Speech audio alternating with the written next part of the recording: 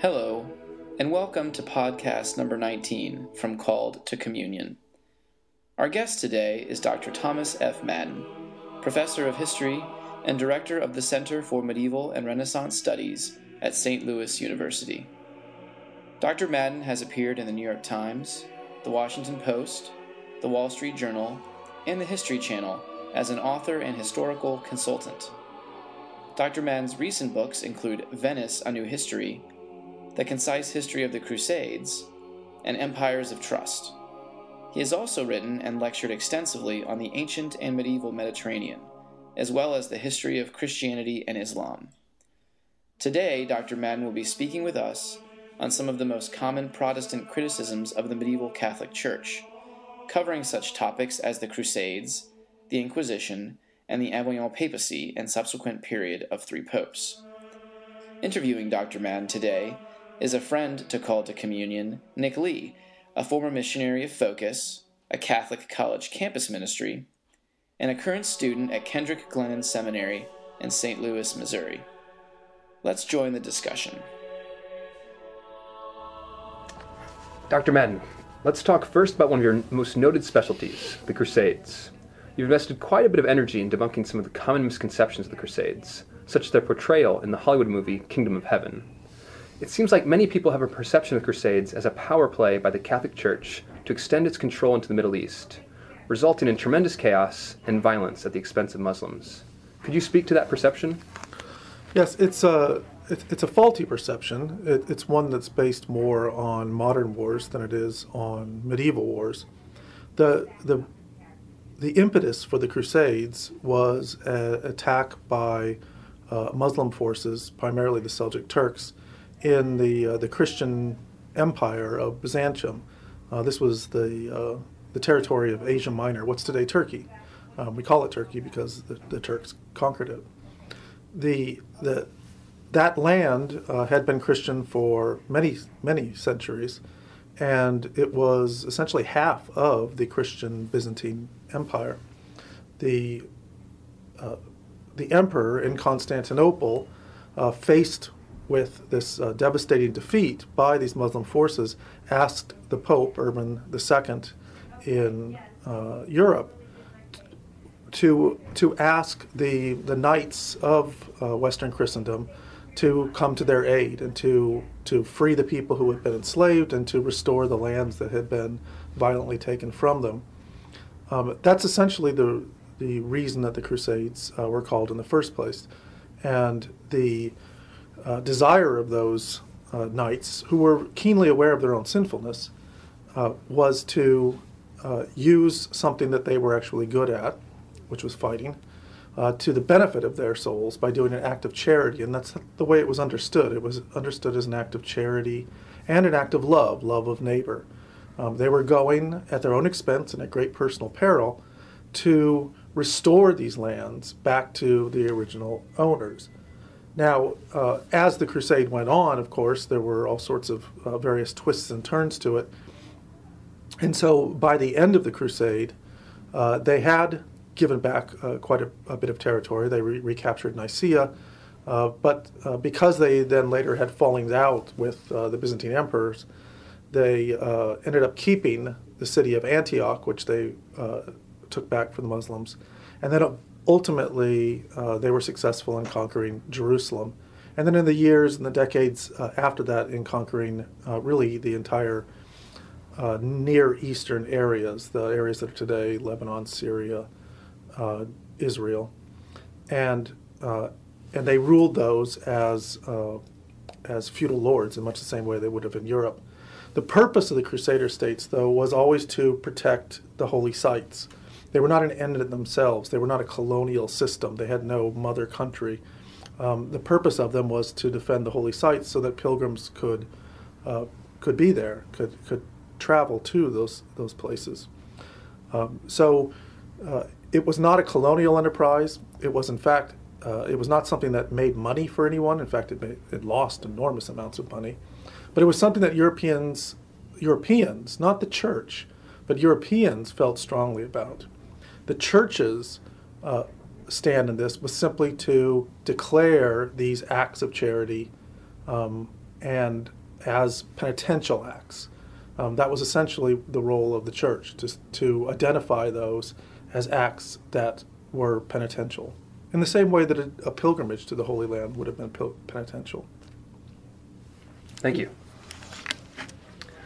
A more reformed Protestant objection to the Crusades would be that this period in Christian history reflects a great overreach on the part of the Church by involving itself in politics and encouraging warfare, rather than focusing on preaching the gospel and administering the sacraments.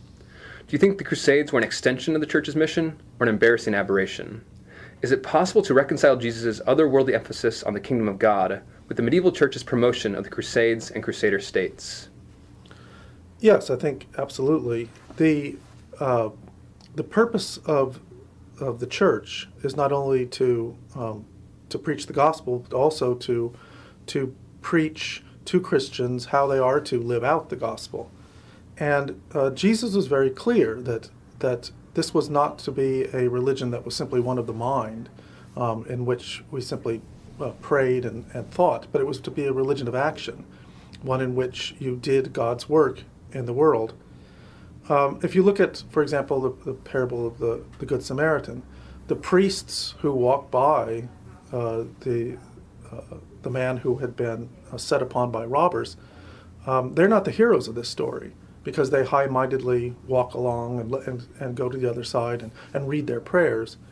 The one that Christ wants us to look at is the man who stops and binds the wounds of this person and takes care of them and brings them to the inn. And that's precisely the way that the Crusaders saw themselves. They were going to the East to defend people who were defenseless against the Muslims that had attacked them, for no other reason that they were Christians. And their mission was to restore these lands, and that usually meant fighting wars to push the Muslim conquerors out. And in that respect, then, they were acting, they saw, in a very Christ-like manner. In fact, one of the reasons why they donned crosses, the reasons why they placed crosses on their tunics or on their shields, was because they saw themselves as taking up the cross of Christ, that if you would be my disciple, you must take up your cross and follow me. And therefore, they were literally taking up that cross, a very, very heavy burden, a very difficult journey, an extremely expensive one. And they were marching off to do this action, not because they were wonderful saints, but quite the opposite, because they were pitiful sinners, and they knew full well the extent of their sins. These were men who made their living by the sword, and they knew what peril their souls were in. And so by coming to the rescue of these people in the East, these Christians in the East, they saw themselves as doing precisely what Christ had told them to do. And the church understood this as well, and therefore the church is not organizing crusades. It's a misnomer to believe that the church is organizing them and then launching them. Rather, the church simply makes the indulgence available. They simply point out the problems in the East, and then they say those who are willing to take the cross and to go and to fight on the crusade, therefore enjoy the indulgence that the church makes possible. But it's the Crusaders themselves who do it. Crusade, unlike Islamic Jihad, is not a requirement of the faith. It's simply one path towards doing the work of Christ. It's a path for the warriors to do Christ's work on earth. That's the way they saw it. Thank you. Moving on to the Inquisition, another common area of criticism by Protestants. Could you provide a little background on the origin and nature of the Inquisition? Yes, the Inquisition began in the 12th century. The reason for the Inquisition was the fact that secular governments in Western Europe during the Middle Ages considered heresy, in other words, any belief that is not the Catholic faith, to be a capital offense. Now, the reason that the state, in other words, we're talking about royal governments here, or local secular governments, the reason that they believed that this was heresy was that in the Middle Ages, the authority of a king comes from God. And it is, because it comes from God, it is recognized by the church. If you are someone who calls into question the Catholic faith, and therefore the authority of the church, that means you have inherently called into question the authority of the king.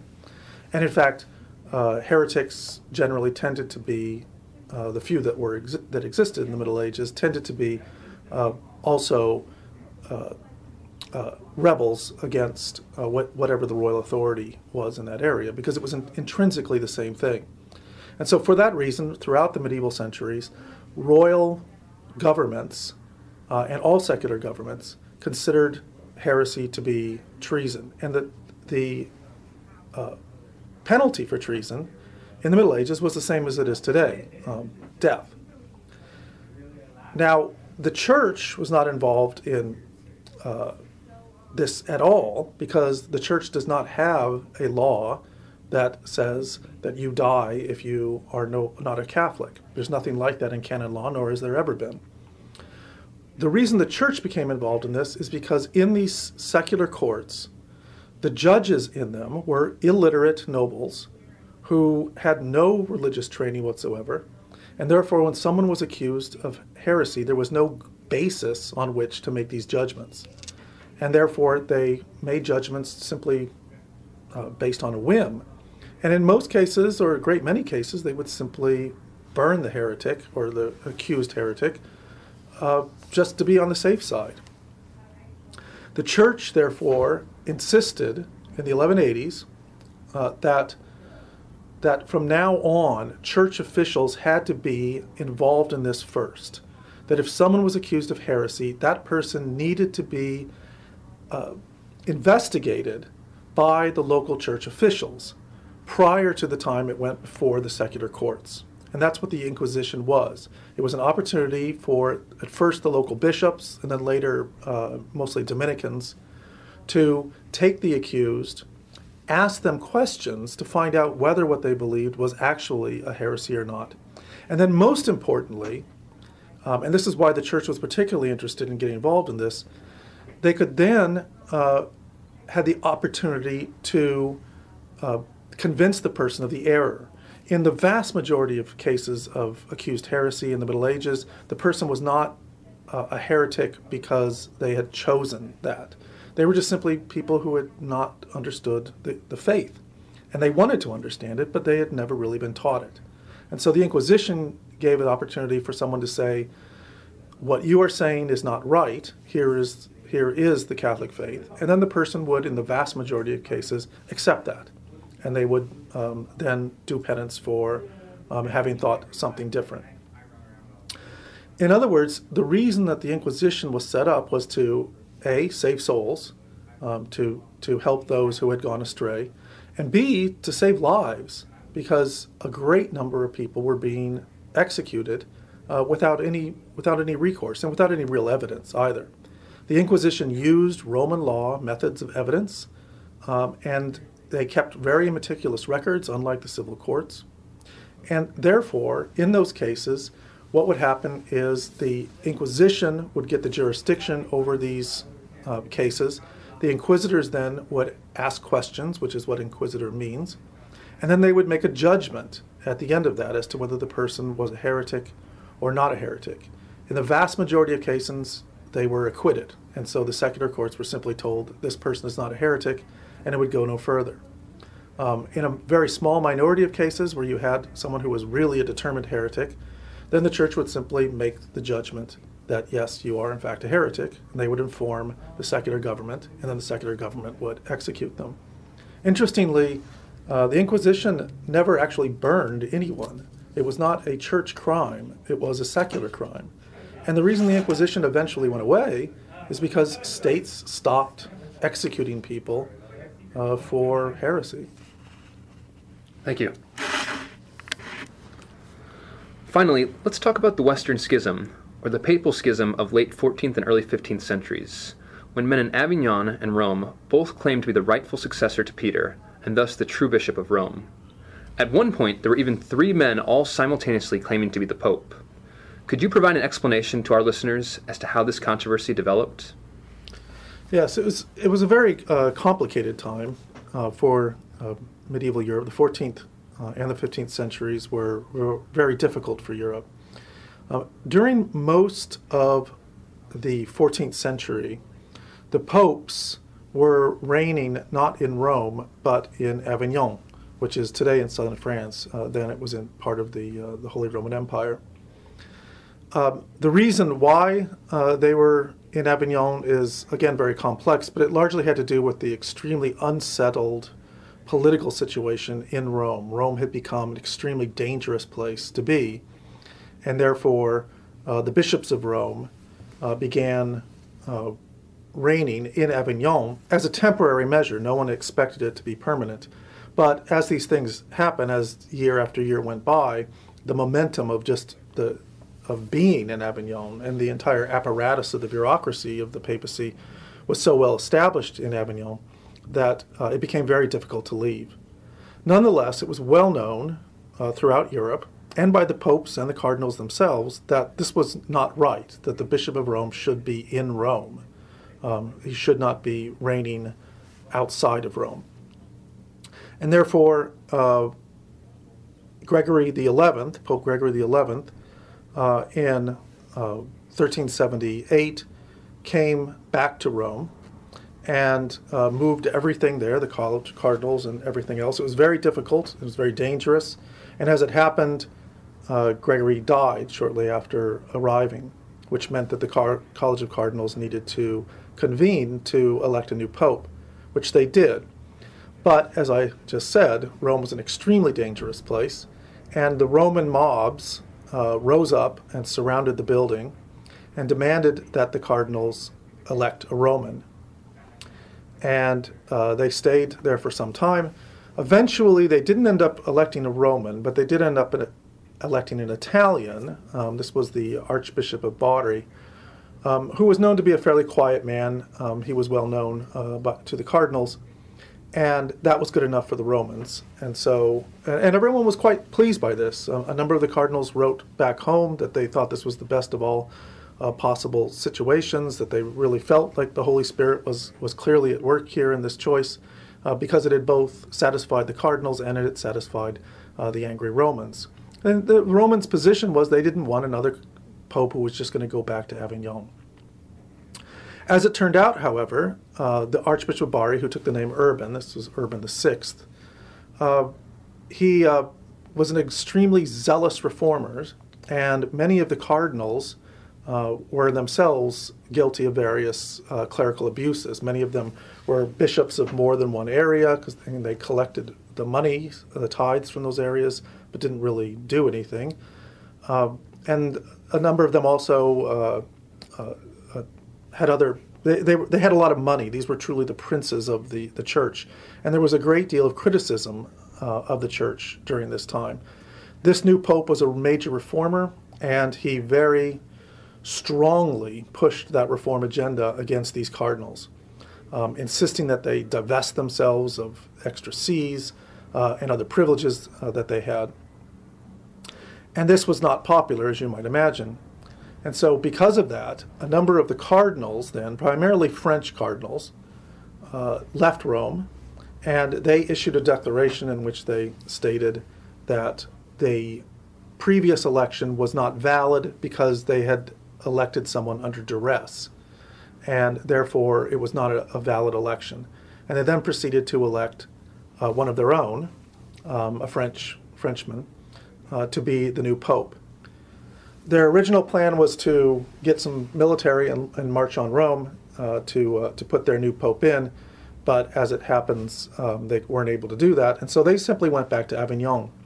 And so that's the situation that we have in 1378, when we begin what's called the Papal Schism, or the Western Schism, or the Great Schism. You have a pope in Avignon and a pope in Rome then, after 1378. Now, the election in Rome, on the face of it, appears to have been completely canonical. But when this this question became very much bound up in politics, and so different people different theologians at different universities disagreed. For example, University of Paris, they sided with the Avignon Pope. And so as a result, Europe became divided. It is true that at one point they even ended up with three. This was because there was a movement at this time called conciliarism, and a number of the conciliarists had argued that it was only a church council that could end the schism. And so a number of the cardinals from both Avignon and Rome got together at Pisa, the Council of Pisa, and they called themselves into being, and since neither of the popes would call them into being. And there at the Council of Pisa, they declared both popes deposed, and they elected a new pope. Ultimately, that pope ended up heading towards Rome.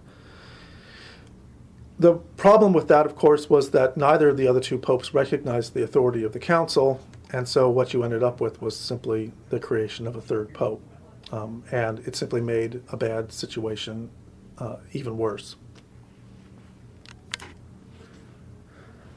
Obviously, this was a very confusing and difficult time for anyone living in Western Christendom, who earnestly sought to discern who was the real pope.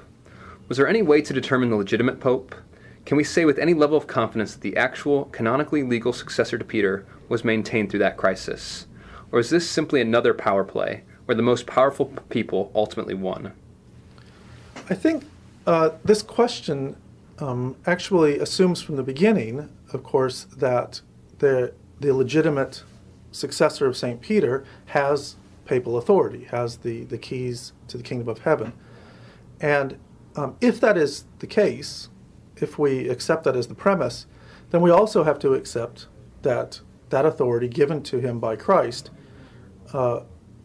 is also safeguarded by Christ's other words, in which he said, "I will not leave you orphan, but will send to you the Holy Spirit." And Catholics believe, and have believed for 2,000 years, that when a new pope is chosen, that those words, that promise that Christ made, is fulfilled, and that therefore the pope who is chosen is in fact the pope that the Holy Spirit wants, and that the Holy Spirit protects those popes from error. And in fact, in the entire 2,000-year history of the Catholic Church, no pope has ever taught error in faith or morals. There has never been a pope who has had to go back and say, well, my predecessor was wrong about that. And so that seems to me to be fairly good evidence that is the case. In this case, therefore, if we assume that the Holy Spirit is at work in this process, then we can rest assured that the real pope eventually emerged. But there's other reasons to think so as well. If you just want to look at the actual history of it, the Roman popes were the successors of Urban VI, who was elected canonically and was the sole pope in Rome in 1378. And the Avignon popes were not. They were elected afterwards by a rump group of cardinals that were upset because their various privileges and other revenue streams were being cut off by a reforming pope. And so that in itself seems to make very clear that the Roman popes were in fact the legitimate popes. I mean, any group of people can go off and elect somebody and call them pope, but that doesn't make them the pope. It has to be a canonical election, and that's what the original 1378 election was.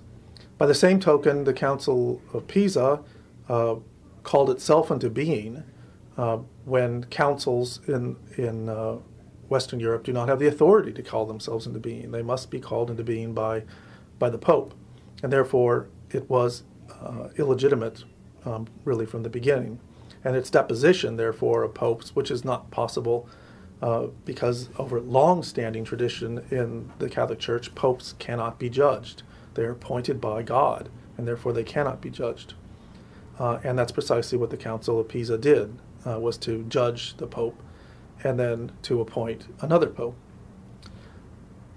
Therefore, when the schism ended, we see that it was in fact the Roman Pope who contacted the Council of Constance and offered to call that council into being.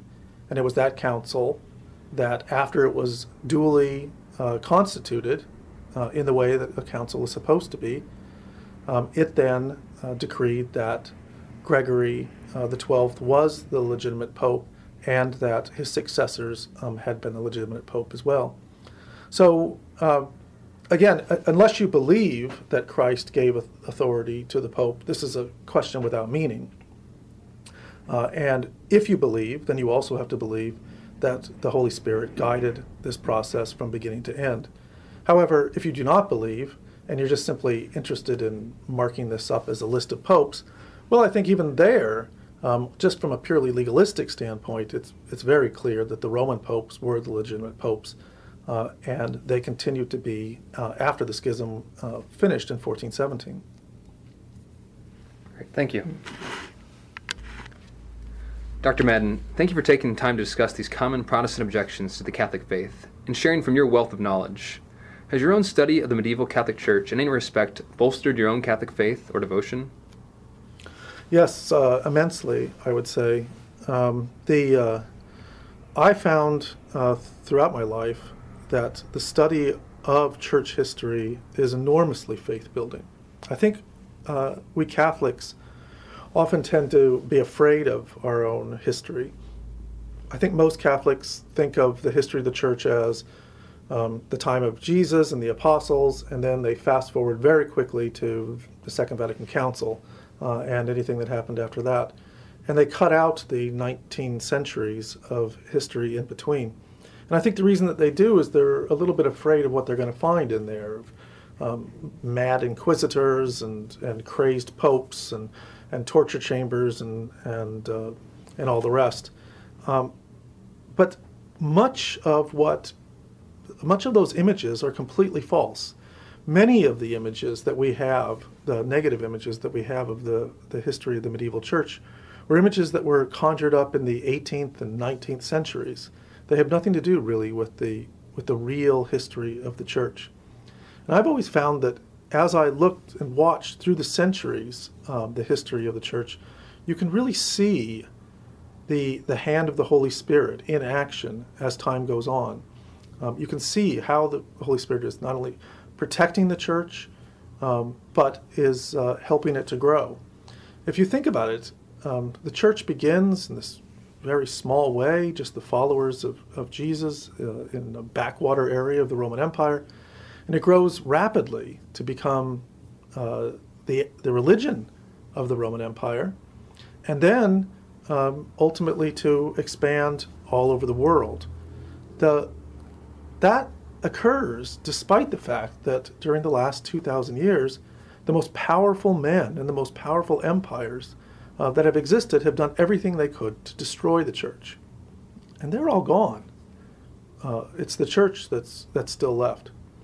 And so I think by looking at how that came about, not through armies, not through waging war or assassinations or any of the sort, and by no means do I want to give the impression that everyone in the church is saints. In fact, it's the opposite. They're all sinners.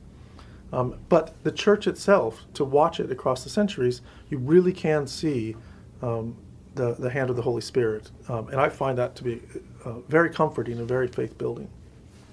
Thank you so much. For those listeners eager to learn more about these subjects, or the medieval Catholic Church more generally, maybe from a perspective that might deal with further religious objections to this era of the Church, do you have any reading recommendations?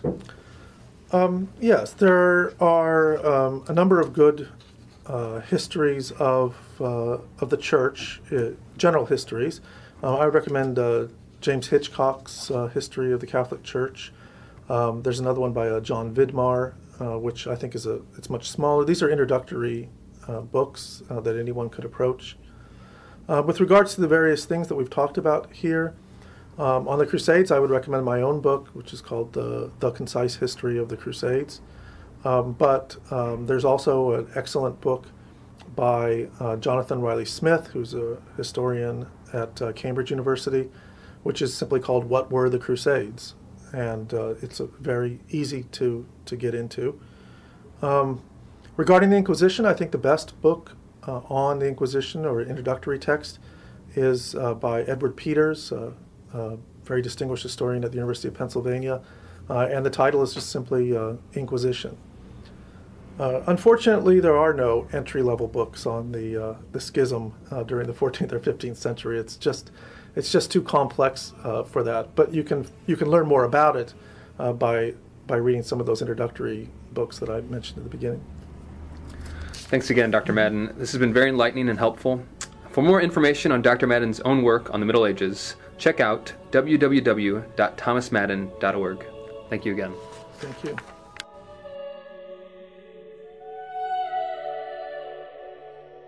You've been listening to Called to Communion. Visit us on the web at calledtocommunion.com. Thank you for listening, and please remember to pray for the full visible unity of all those who endeavor to follow Christ.